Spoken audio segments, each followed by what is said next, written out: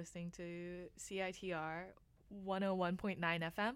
We are broadcasting live from unceded Musqueam and Coast Salish territory here on UBC campus in Vancouver, BC, real world. We are UBC Film Society's radio show, and we're connecting with other clubs on campus. But today, we'll be talking about animation, and we have a special guest here with us today. Hi, my name is Michael Stringer. I'm the head of academic events for the Undergraduate Film Studies Association, so UFSA, and I'm also one of the co-producers for UFSA's podcast. And to remind us who the rest of us are. So, hey, I'm Augustin, Compops computer operations at Film Society.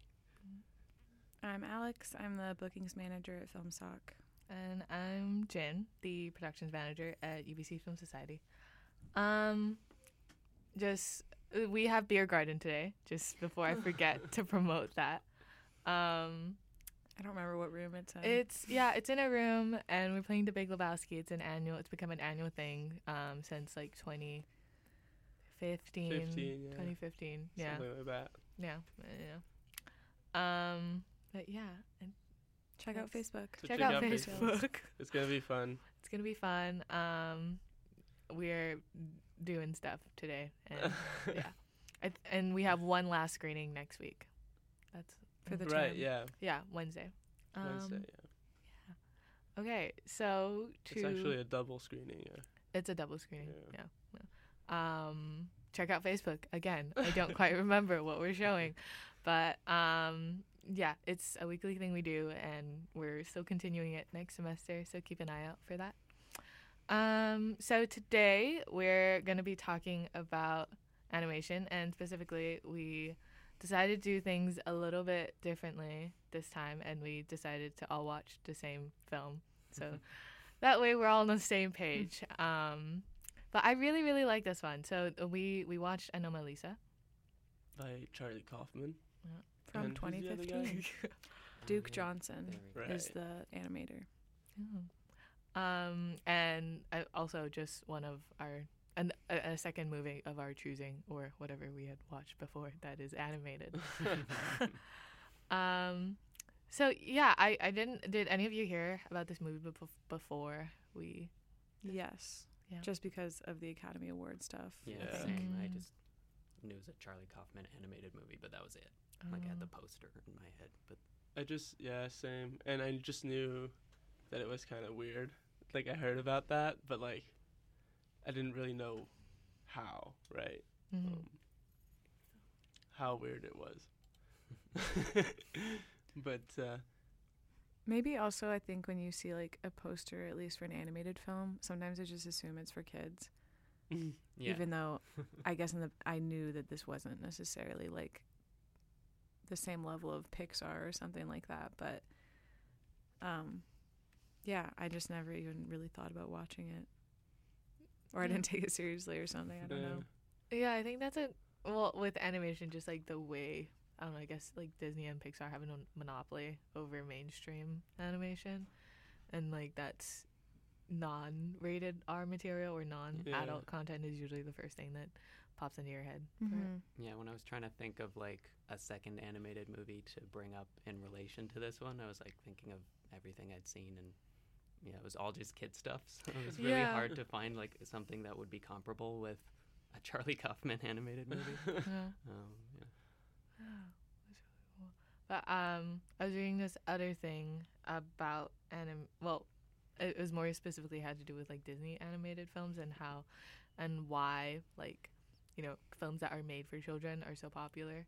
Like Inside Out and Wreck-It Ralph, Up. And that's because they have the resources to afford it, but also just like the amount of work and storyboarding, like pre-production work that goes into it, as opposed to like live action stuff, especially like big blockbusters where they're working on sets and productions before they actually finish the script, just because it takes so long to do that kind of stuff. So yeah, just they're able to refine the story more, which is why it ends up being so like well-rounded. Yeah. because like I don't really understand what you said, because you said the reason we see animation in big productions is because they can refine things. Well, they just have, well, because it's so, yeah, I should explain. They they have like more resources to go. No, because it's so expensive to animate, more is at stake when they mess up while they're animating. So before they even start to like fully animate something, they will do a lot more pre-production work and storyboarding and like rough little animations before they actually do the real thing. And so by going through all these like iterations of making it before they make the actual thing, they're just able to develop the story better, and you end up feeling, you know, it's still very cheesy and like it's for kids, so it's like there's always like a lesson or moral to it that is explicitly stated, but the way it's told and the way it unfolds, it's always a lot more like cohesive and less plot holes. Yeah, like Disney is such a like storytelling machine that like, they polish things so much in that process that you're talking about, that they have like so much time to go over things and like make sure everything is perfectly smoothed out and the story is well told. And it's interesting too that Anomalisa would not be like a 3D animated movie, but like a stop motion animated movie. You know, like it's not, doesn't look like other animated movies we're used to. Yeah, the stop motion was really weird. Very like staggered. And the way they draw attention to it too, right? And it seems to like shift and change a little bit, or at least I thought it did. Like the faces by the end of it, like the top and lower half started changing a bit, and I felt like the top half of the face started looking a little bit more real. Explain that.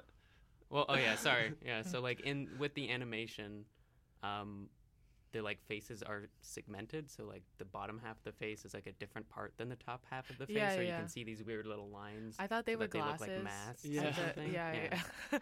And so the top half where the eyes were, I found like started changing by the end of the movie and started looking a little bit more real, or a little bit more like actual live action on top of the model. Just at key moments, it was very strange. Yeah, I don't know if that was just like my brain getting used to it, or like they actually did something to affect it. Yeah, because at first, my other impression of it was that when it first began, and I was like getting used to the way it looked, I was. And it also opens really slowly. Like it starts with a lot of small talk, and it's all like a very slow, dry process at first. Yeah, he's like in his hotel room for like half an hour. Yeah, and so I was like, oh my god, and so just the plot, like it didn't give way for any sort of expression or like interesting things to happen. So at first I was like, oh, they're totally gonna mess up like showing any human expression or emotive things in this, because like just the first 30 minutes, like you said, like there's just nothing. I'm like, okay, this sad is guy. Sad guy. So that was Moody guy. The way it looked, and I was like, but it's also interesting that you have to get used to it, so you don't really like notice at first that everyone else has the same face. Like we should mention we should, but I feel like I think if you know that that's the case at the beginning, you immediately see it, right? Yeah. But I felt like since you're like, oh, I don't know what's the real with these animation, these faces, you can't really perceive it at first. Perceive that they all have the same face. So just to explain, basically the movie has two characters, Michael and Lisa, and then everyone else in the movie has the exact same animated face and the exact same voice, but Michael and Lisa have like unique voices and unique faces. So that's just where the confusion comes in. You don't notice that at first. Yeah. I was thinking about what you wrote about the affordances of the medium. Like I think because it's stop motion animation, I almost just assumed that everyone had the same faces because that was like an easier way to produce it, or that they didn't have to create as many models, and that would just be how it was and have nothing to do with the plot, but it actually was very deliberate and purposeful. And even the fact that it's disturbing that the faces are cut in half is used as a plot thing. And I felt at the beginning you really feel like this guy is unable to connect with anyone, and I felt like this idea, because I was at the beginning, I was like, it's interesting that you need to use animations to show these things, right? Because they're very mundane things to show. Going to a hotel, taking a taxi, it's stuff we've seen in other movies many times, right? And I felt that maybe using animation and this weird distance we have with it kind of illustrates the inability of Michael to connect with anyone, you know?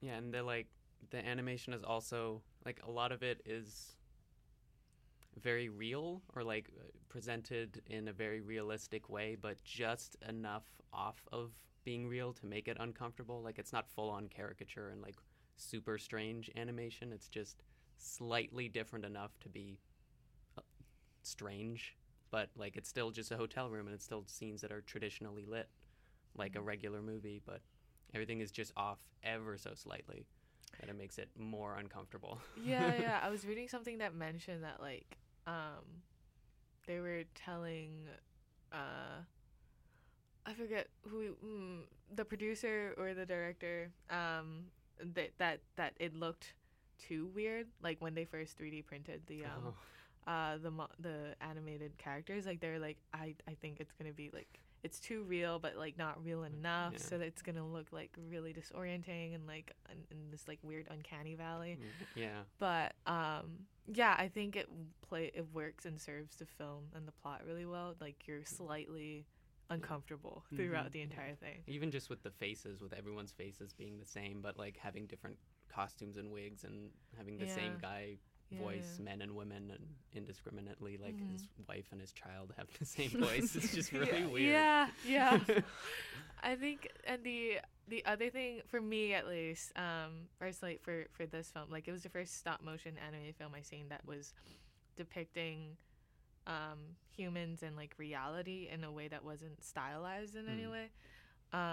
So that for me, seeing that the way it was shown was very like, especially in this one scene where he's like nude, it's like, it's like, we're going there. Yeah. So it's just like, it was really interesting for me in that respect, because like other ones I'd seen, like Coraline and like that, like that's a very like, it's more cartoony, right? And then so this was just like the really trying and reaching and grasping that, like, and they still act like humans. Like I feel like in Coraline, it's I guess stylized, like you said, but they don't feel the same kind of like rawness I felt watching Anomalisa. Like when Michael and Lisa and the other girl Emily, they come up and then Michael asks Lisa to go to his room and they're walking down the hallway, that like awkwardness and that tension, and she like trips and he comes to help her up. It's so much more like grounded in reality. It felt like something I would see in a live action movie, that kind of tension and embarrassment. Which is amazing that you can do that in animation, that just awkward tension between two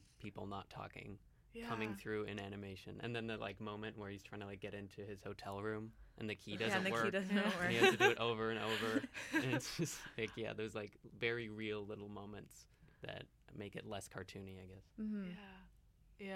And like, I'm not sure, again, like after a while, like it just kind of was lost on me as you get like more and more immersed in it. But I'm not too sure how much the voice, like which one had served the film more, whether it was like the animation and the expressions that came from it, because like I mentioned, I was like, they're totally gonna fall with like human expressions, and I'm not sure if I just got used to it or if the voices and the voice acting helped more towards it, and also the soundtrack was really, really nicely done. So I'm not sure which one had like more. I feel like I don't even remember what the soundtrack was. Yeah, me neither. I don't remember hearing music.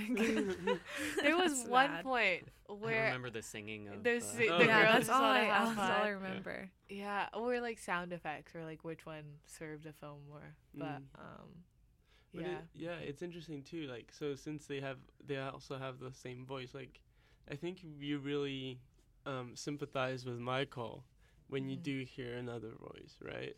And especially, I didn't recognize the voice, but Alex, you were telling me that it's Jennifer Jason Leigh who plays that character, right? And it's a very recognizable voice. And so when you hear it, immediately you're like, oh, it's a different voice, and I know that voice, you know? And that familiarity immediately kind of settles in, you know? Yeah.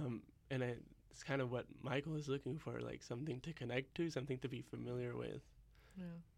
Yeah, but like I also find that we do identify with Michael when we hear this new voice, and like we've just been hearing the same other voice the whole time. But there's also something kind of monstrous about his character, and like definitely. the way the movie builds is like set up to make him monstrous. Like he doesn't have to have a wife and kid to have this affair, like to find this moment, and he doesn't have to, like, the person who has the voice doesn't have to be someone who's so damaged that he would be like damaging her further by just eventually abandoning her by the end. And it's something that I've noticed in like a lot of Kaufman movies, how the like universe thing, like the film itself is built in a way to make the main male character like really horrible, but we identify with them anyway. And there's a weird tension. I think it's an understanding because it is shown through their perspective that it's like, okay, like it really builds the background and the history of the character, and that leads towards you like, okay, understanding like why they're terrible or something, and then you kind of see it manifest in his interactions, and then you're like, and then you still understand, but then you don't know how to feel. You're like, the whole it just adds to the strangeness of the movie. Also, like, I think it's interesting to compare it to other Kaufman written movies, because I think, you know, I agree that there's this monstrosity, but by the end, like when you look at Adaptation or Eternal Sunshine of the Spotless Mind, or even Being John Malkovich. That was the one I was thinking mostly about. Yeah, but like at the end, you know, he's not monstrous anymore, or like he kind of recognized. They all kind of do that, right? Recognize how much their view of the world led them to be very resentful of everything, right? But here, in Anomalisa, it doesn't. Like he is trapped in his own mind. I think also the like, I don't know, the monstrosity of it in other movies is a bit more absurd. Like the one I'm thinking of Being John Malkovich, and like when he literally puts his girlfriend in a cage and leaves her, and like the whole movie is so absurd that it has that kind of strange tension about it. But this movie is absurd in like such a minor way that the tension is and it doesn't have that moment of like realization, or I don't know. It's just things that are noticed, and it just plays with how you identify with these characters, but also see them as kind of terrible, and manages to straddle that line the whole time in very strange ways. Yeah, and I think because you're very with Michael, right? And then when you start understanding that all he wants is to hear her voice, and he's like, I'll listen to you, right? And she's like very grateful for that, but he doesn't really care what she says. And in the end, like, which is kind of horrible. Which is very horrible. And then, you know, when they have sex, he's like, can you talk during sex? And she's like, I don't know, should I moan? And he's like, that's fine too. And like, well, no, because if you really care about what she's, you know, what she's saying. And then so you kind of get that weirdness. And then the next day, where I think he's very trapped and afraid for her to become like the others, but since he's afraid of that, he notices everything that he doesn't like, and he gets, for me it's a trap, right? Trapped into that way of thinking, obsessing over the fact that other people are unable to connect with other people, and that's bound to happen, and so it does happen, you know. But it's his own construction, because at the end, of course, we see that she has her own voice, her friend does too, and me and Jen were talking about whether his ex Bella, if she was ever like would look different than other people or had a different voice, and we just don't know, and then she became, you know, like the other characters. But when you see them having dinner, and they're both saying like, oh, we both thought that what we had was special, but then he just mysteriously leaves with no kind of warning, in the same way that he leaves Lisa. That makes it more about relationships, and like how how are you talking about if you idealize someone or idolize somebody, and then that perspective shifts once you see things that bother you or annoy you or whatever, you know, they kind of drop off of that pedestal, and then maybe they kind of just become like everyone else, and you're like, okay, well, I don't know, it's just that, like, obviously, for him, it's like taken to the extreme of like having these like really bad hallucinations about people really actually looking and sounding and the same. Lisa's a lot. I realized just now that she's super similar to Bella. You know, they're both very self-deprecating, insecure, and have like no confidence. And I think he kind of abuses that and manipulates that to get what he wants, or his praise and like all the compliments he gives puts them in a position that they're willing to do whatever for him. Oh, okay. Yeah. There's a Which lot makes to, him even worse because Right. I'm sure that he's aware of it and what he's doing. And also I think as an audience we're very complicit in that. We're forced into being complicit in that because we actually see that everyone else is the same, right? Mm-hmm. It's not, even though we know that, you know, that's a way that he's saying it, we're very much in that. And so for a lot of moments you're like, fuck, everyone's the same, everyone loves them or whatever, and you're like, oh, sorry. Okay. There's a lot to explore, and I realize that we will go more into the plot of what actually happens after the break that we're gonna take right now, and we'll be right back. I should have done this before. Allow me to show you something.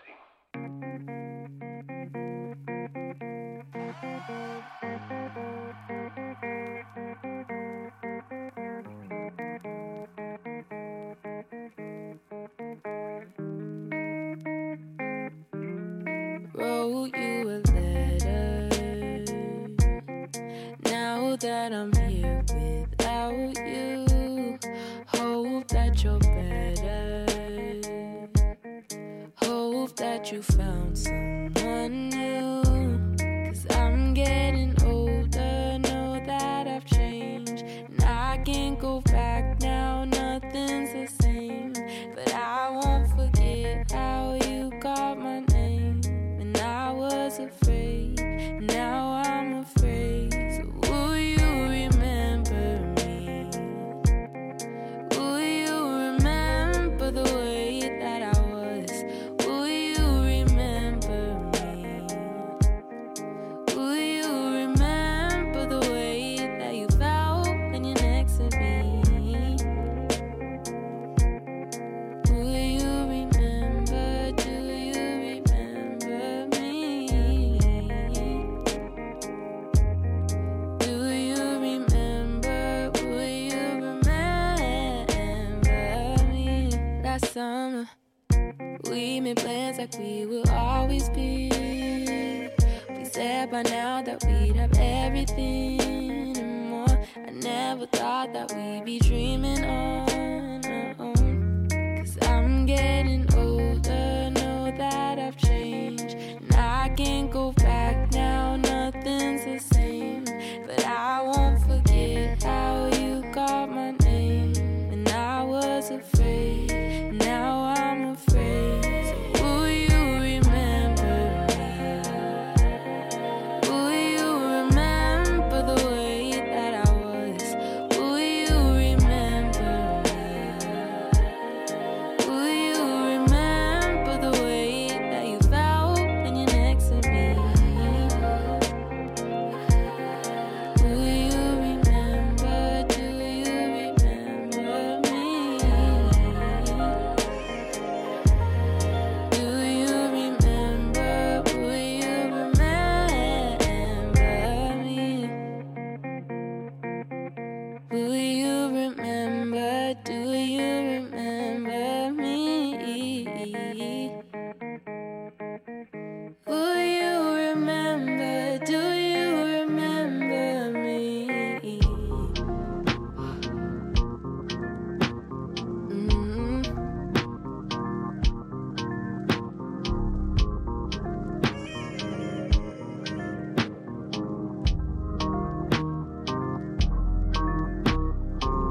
I think that was it.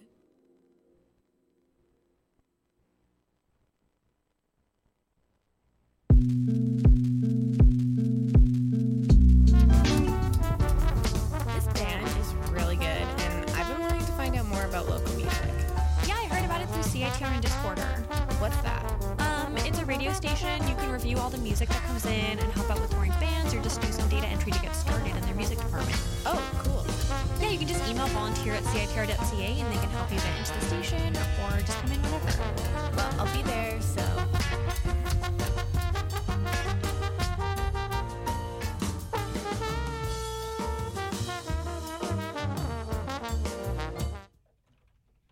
Okay, and we're back with The Real World on CITR 101.9 FM. Yeah, so we're talking about Anomalisa, the animation, and we are going to continue our discussion, which I realized we didn't really go into the plot of, and that was... It's a thin plot, though. It's a thin... Yeah, true. It's like a guy in a hotel. Middle-aged guy is sad. Classic story. So a bit of background. So this guy, Michael, he is like middle-aged, and wrote a book about customer service. He's giving a speech in Cincinnati, Ohio, for one day. In the Midwest somewhere. No, that's not the Midwest. That's kind of, east. Yeah. And he's haunted. Well, at first it's very mundane, and he's like haunted by this past lover that lives in the city that he just keeps thinking about throughout. And he has, what is the exact name of it? Fergoli delusion, which is also the name of the hotel he's staying at. And so it's I didn't know about this before. I feel like we can't assume that that's what he has, though. Like, that might be a connection they're trying to make, but I don't think they're saying, like, this person physically has this. I mean, he does say that... He does say several times that there's something wrong with them. It might be a concoction of, like, several different things more as open well. to interpretation. That's not, like, a medical diagnosis of something. It's never been stated. I feel like they're just, like, kind of throwing out these ties for us to make, but, you know, as we've been talking about, there's, like, a billion ways to read how what he reacts to things and whatever. Yeah. So anyway. Oh, yeah, but it's the name of the hotel as well. And he, and basically every character other than him and this other woman, Lisa, they all have the same face and the same voice, and they're all played by the same actor. And so what else happens after that? So he meets Lisa. He meets two women. He meets Lisa and Emily, and he is immediately, and Lisa has a different voice, so he's immediately like, oh wow, like someone with a different voice. And he's immediately like totally enamored by her and like invites her back to his room, and she's like a very insecure character. And prior to that, he had met up. I forgot to mention this. He met up with his past lover, and who he also invited back to his room, and she's like very offended. She's like, "What are you doing?" And she leaves. And again, she has like the same voice as everyone else. But when he meets Lisa, he's immediately very attracted to her and her voice specifically. And then the morning after. After he has this like nightmare. Very intense nightmare, which in the nightmare he's like he finds that everyone's trying to tear him away from Lisa and everyone loves him, but they all look the same, and he's very, very freaked out by this. And so when he wakes up, he like is telling Lisa, okay, we have to like I'm gonna leave my wife and child, and we're gonna move in together in LA, and you know it's just gonna be me and you against the world kind of thing. And then she's like, yeah, sure. I'm so willing. And she's like a very insecure character, someone who's like, you know, constantly belittling herself throughout the movie, talking about like how everyone likes Emily, and she's not very smart or very pretty, and constantly verbalizing these very negative things about herself, and he's like this voice of reassurance of like, yeah, no, you're gorgeous, and she's constantly like complimenting him, and then what happens? She starts when she's talking, she's hitting her fork against her teeth while she's eating and chewing on her mouthful, and he gets very aggressive very quickly, like, can you stop doing that? Can you not do that? And then slowly her voice starts morphing with the voice that's played by all the other characters. So that Tom Noonan's voice or whatever. But her voice and that voice start like becoming one, and her face is kind of shifting a little bit as like the sunlight's coming through the window. I think he's having the realization, you know, that she's just like it might not be what he thought. Yeah. And okay, in that moment though, I like, despite what Michael was the Michael that's here, what he was mentioning about like what you were mentioning about you depicting him as this monster and like seeing all these negative sides about him, especially when he's just very much idolizing and fetishizing in a way of Lisa's voice. Despite that, like in that moment when her voice starts distorting, like I was getting really nervous, and I was like, no, like please change back, like please be that one different voice. And like you know, despite him being who he is, I was still very much like on his side of like wanting them to be together, which was which I didn't think I would feel, but yeah. And what really shocked me during that conversation at the end was that she asks him about his wife and his child, and he's just like, you're being very controlling right now. And while he's like very annoyed by everything she does and being extremely you know, micro controlling whatever, and he has this unawareness of doing that, and then that's a moment where I think we become very aware of that, but he's still in that, and that's a moment where we completely split with Michael, I feel. But it's a very strange and like harsh moment. I was also thinking about for the voice and his prior love, when he decides, so since he's in the same city as in Cincinnati, he's like, okay, I should call her, and he's very surprised by her voice. He doesn't recognize her because she has the voices of everyone, and we can assume, I guess, that when he used to be fond of her, she had another voice, right? Also, she was saying, oh, I've put on weight, you might not recognize me. Like, she acknowledges that she looks different from when he knew her, and he didn't recognize her when she came into the bar of the hotel. Remember, another woman came in, and he was kind of following her, but then Bella came in, and he was like, oh. So it's possible that she used to be different also. Like when Lisa starts changing, her voice and her face start changing, that's also when I was wondering whether or not Bella had been a unique person too, and then that's why he just ran away, because she changed all of a sudden. And that's just something that he does. But now like looking back at it and finding all of those like clues that he didn't recognize her at first, or he didn't recognize her voice, kind of like adds to that. Well, and then the decision to keep Lisa's voice. Well, actually, I don't remember if Emily. Okay, going back to the plot. Sorry. So after that, he goes to the conference and he has like a breakdown when he's giving a presentation, and he goes into like he talks about the American government and like how he's super depressed and like nothing makes sense. He has no one to talk to. He has no one to talk to. He wants to cry, but he can't. And all these things, and it kind of it doesn't show that much audience reaction, but like you can hear voices of people talking. And then in the end, then he's seen going back home, and he's brought this like Japanese animatronic sex toy for his son, and who's like 10. Who's like 10, and his wife has thrown him a surprise party, and he's like very like apathetic about everything. He's like, I don't recognize anyone. What are these people doing here?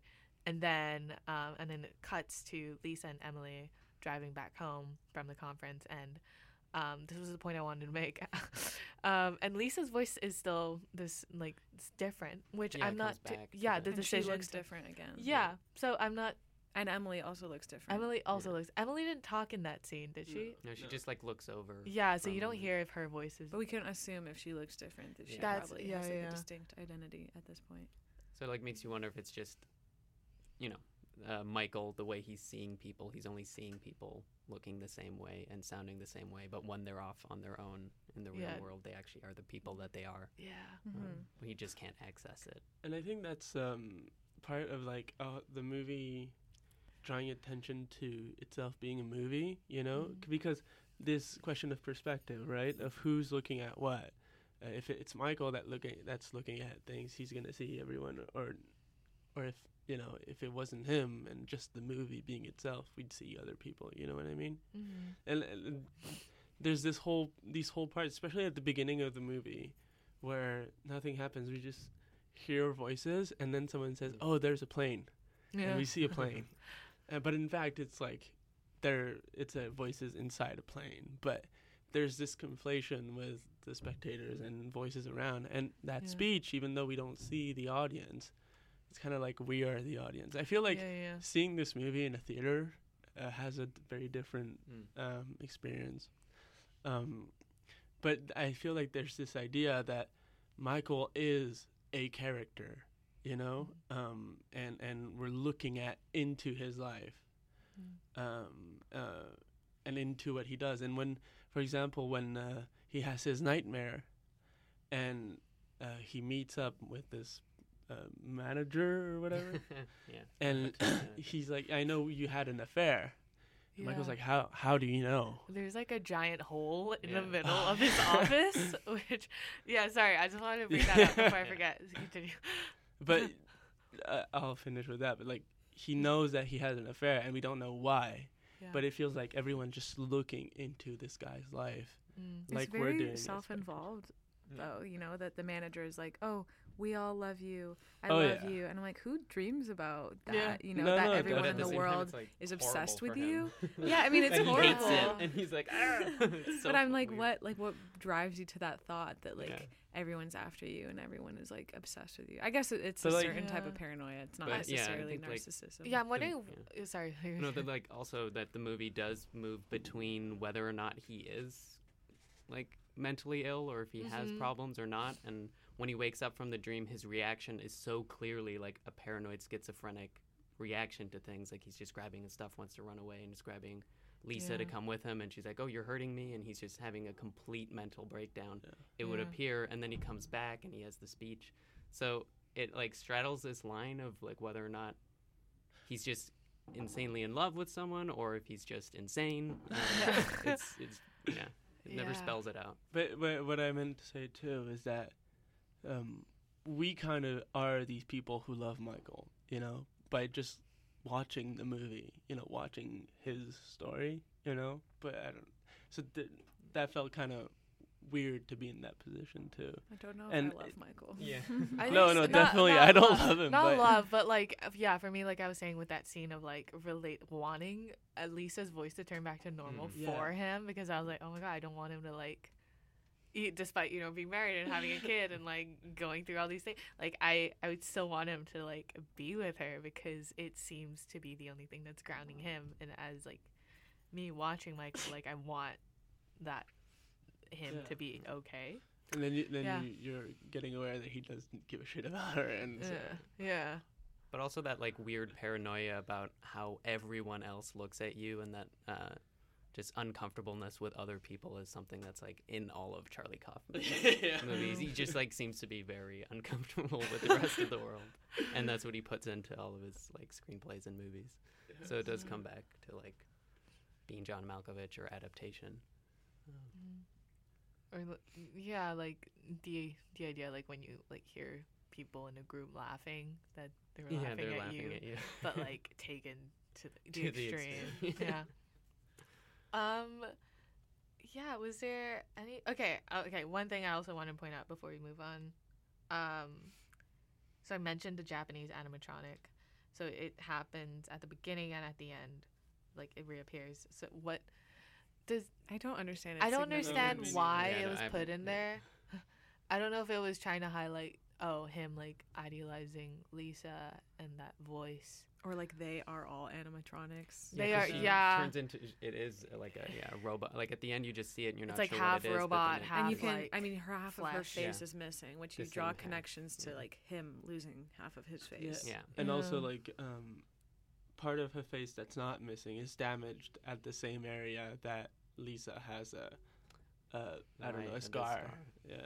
Oh, yeah, okay. So there seems to be a lot of like things to like, draw connections to, but I haven't it's like, made sense of it yet. Yeah, like why? Oh, well, it also sings, and Lisa sang. That's true. Girls just want to have fun. And it sings in a voice that is not like everyone else's. Yeah, it's yeah, like that's a woman's true. voice. Yeah. There's the connection there, folks. Write an essay on it. It's also interesting that the song girls just want to have fun. Like she says that she's very drawn by the line, I want to be the one to walk in the sun.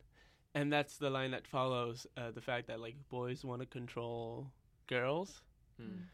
You don't exactly know the line. Well, and also as you pointed out, like when her face starts changing, it's like when the sun is on her like face, very bright.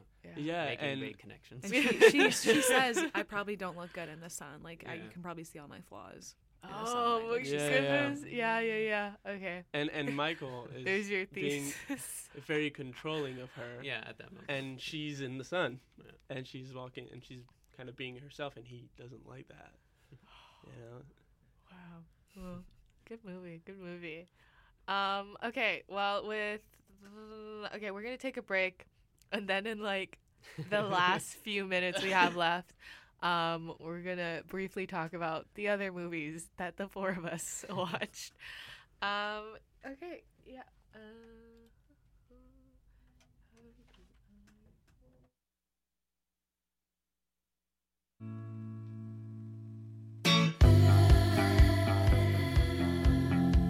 We've been sitting for hours now, talking on the phone.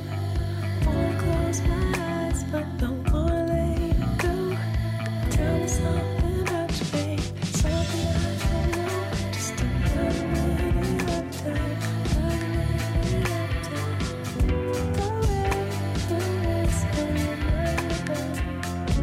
It makes me feel like you're right here, babe. So this what they call the honeymoon. Just getting lost, living all alone. Today after our conversation, just wanna get into temptation. Call you believe it, you come take it. I'm take it. Records on the shelf, I was got to try to say goodnight. Gotta stop by your neck, introducing for mine. Watching you, the way it's going my face. It makes me feel like you're right here, babe. So is this what they call the honeymoon?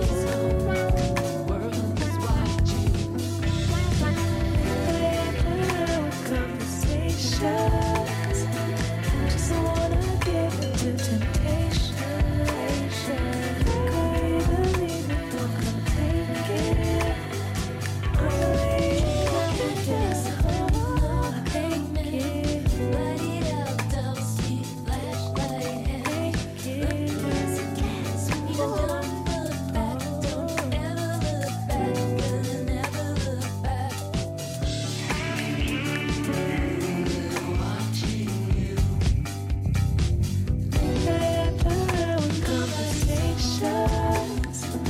Just wanna get into temptation. Take it.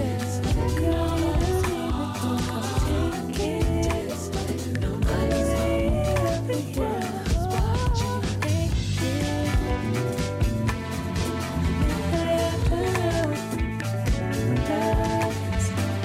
just wanna get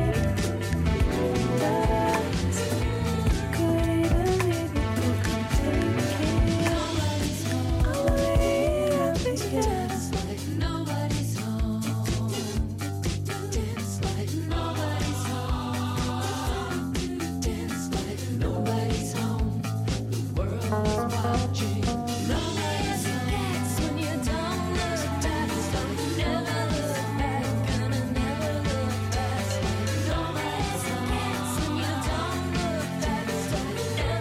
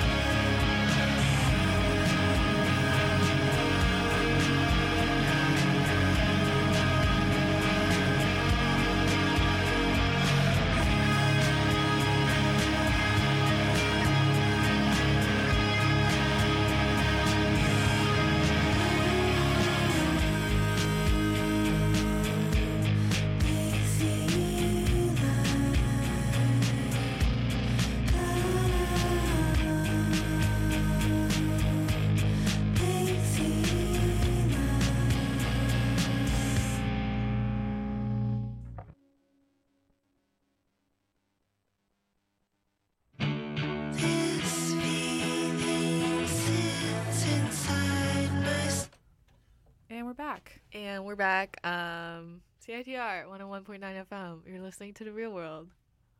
Woo. So with like 10 minutes left, we've decided that we're just going to keep talking about Anomalisa for a little bit. And then we'll tell you about the amazing other animated films that you should check out, because animation is especially it's fun, not just for kids, and there's a lot of great like mature content out there that's in animation. Even kids animation. Is pretty good, but I think just like broadening the content of it is pretty cool. We did some research that we had during the break. Alex the investigator. So what did we find? So all of us were kind of wondering what the meaning of the Japanese sex doll was in the film. Michael, he goes to this toy store thinking it's like an actual toy store, like to get something for his son. But then he realizes that it's sex toys. But the only thing he buys from there is this antique Japanese sex doll. And then we were just talking about how from that scene, it cuts in a really quick transition back to his hotel room, and he's taking a shower. And then after that is when he meets Lisa, when he hears her voice, is right when he gets out of the shower. So a lot of the theories that we were reading were drawing connections between the doll and Lisa, and the possibility that Lisa is just imagined. Yeah. And it's just Michael's kind of like manifestation of the doll in his search for somebody different, someone to love. And I mean, there's like, and then in the end, the doll shows up again with like being given to the kid, and there's fluids that come out of the doll that wouldn't have been there otherwise. If it's an antique that was sitting in a shop beforehand, that's true. There's really only one place it could have come from. Oh my god. Well, the other thing that we were like, oh, it could be this or it could be that, was like the idea that Lisa and Emily do show up again in the end, and they both have like their own faces, and Lisa has her very distinct voice once again, and she's like writing a letter to Michael, which I think it's not the whole doll reading is not like a strict reading, a strict reading, but it's like more like a parallel between Lisa and what she represents and how she's used by Michael and stuff like that, I think. And also the point about the language. Sorry. Japanese. Lisa mentions that she's really interested in Japanese, and the doll and her both have the same scarring. And Anomalisa means goddess of heaven. And but like when she's reading, she's writing the letter in the end. Lisa's writing the letter. It's very, she's like, "Oh, I hope we meet again someday." Like, I don't know if that's a rational reaction from someone in that situation. So that almost makes me believe that it's Michael's imagined version of what he wants to happen, that he hopes he'll meet someone again who is different and unique, and she's also just writing a letter the same way that his other ex Bella had written him a letter, which is just a weird thing to do to an ex, just write a letter. So it seems like he's pulling things from his actual life to like bring into this fantasy. And compared to Bella's letter, which was really harsh, she was like, "You destroyed me, blah blah blah blah blah." Lisa's letter is like a sharp contrast where she's like, "Oh, our time was really special. I hope I see you again." So I feel like that's very much more indicative of his hopes and his desires rather than her feelings as a person, if she is a person. Especially as if you look at the parallel with the doll, since he gave it to his son, he can't use it anymore. But what I meant to say also is that he has a really weird relationship with letters, right? Because like even the letter from his ex, it's like they haven't seen each other in 11 years, and he still has the letter, and it haunts him, literally, right? Because there's this apparition of his ex, so I feel like he kind of like keeps in a very fetishizing way again, like he's a fetishist of keeping these letters as like signals of what had been, But also if like the whole, because we were drawing parallels with how he acted towards Bella and how he's acting towards Lisa being very similar, but in his fantasy world he hasn't hurt Lisa at all. She's totally fine with it. So maybe it's just a way of in his mind making everything that went wrong with Bella right in his fantasy world. And he gets a nice letter instead of a mean letter, and everything's okay. Redoing he just the redoes history. everything in his mind. Because he really has no remorse for what happens with Bella. You know, when they have a drink and she says, "Can you try to explain what happened?" And he was like, I have problems. I have problems. Exactly. None of it is like taking any kind of responsibility or anything for what happened. And already he's just trying to manipulate her again, you know, trying to get her to his room and whatever. I don't know. He doesn't have good intentions, and he can't see himself. There's no self-awareness of the damage that he does to other people. Yeah, and it's after the bad meeting with Bella that he goes to the toy shop, and then this potential fantasy happens. Shortly after, like, that whole situation gets brought up again. Yeah, so maybe his rejection and his lack of resolution with that is just kind of the catalyst for this entire imagined affair. Why? Where he isn't the bad guy. That's like But the whole, also, like, oh, it was just a dream thing at the end of movies. You know, that gives me the same feeling. But also, it's interesting that even though that kind of resolved this weird affair, it's still very wrong. Like, he's still very not happy with his family, and he feels stuck in that. Which is like, it seems to be that he resolves things in his fantasies. Right, like, right. And like, then, that's but his he's way still, of, like, his having that's control. how he gets through his horrible life that he doesn't like. Oh. It's so sad. Oh my god. He's a very sad character. Just like very emblematic of like Problematic too. yeah, of midlife crisis, but like really extreme. Okay. we want to just shout out our other films. Yes. Okay. Other film I watched before on the play, Breadwinner. I watched Breadwinner. That was really, it's a really good film. It's a really long thing to get into, but I highly suggest that everyone watch it. Yeah. I would have talked about Akira, which I just saw for the first time a couple weeks ago. That's a very mature animated film, I think. Like, I wasn't really ready for the amount of violence and stuff. But it's very cool to watch considering it's made in the 80s. But I feel like it's still very relevant and timely right now. Yeah, I don't know. I feel like anybody could get into that. When does it take place? I can't remember the date. 2019. Oh, right. Yeah. Next year. I watched Waking Life, Richard Linklater's animated movie. Or at least I brought it up when I was trying to connect it to this movie because it's very mature, and it has animation that kind of is awkward between being very realistic and being very caricaturistic, and it moves between like dreams and reality the same way this movie kind of moves between insanity and maybe fantasies and reality. So I thought it was a pretty good movie too. And I would have talked about The Girl Without Hands, made by Sebastian Lodenbach, and it's kind of mature. It's based on a fairy tale of the Grimm brothers, and it's animated in a very peculiar way where the shapes are kind of shapeless, like they move from one thing to another. Nothing is really contained. It's very fluid and very organic, and I like it a lot. Woo. Okay, thank you for tuning in for this episode of The Real World on CITR 101.9 FM. And we will maybe have a show next week. We're not sure yet, but thank you for listening. Bye. Bye-bye. Bye.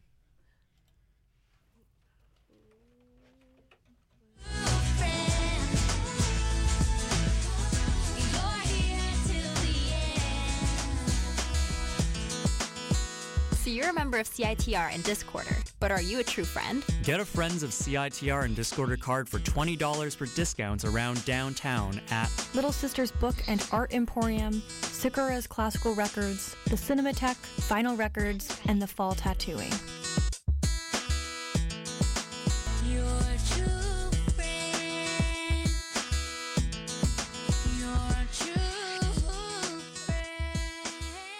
The Crane Library is looking for student volunteers to record textbooks for those who cannot use print at the university.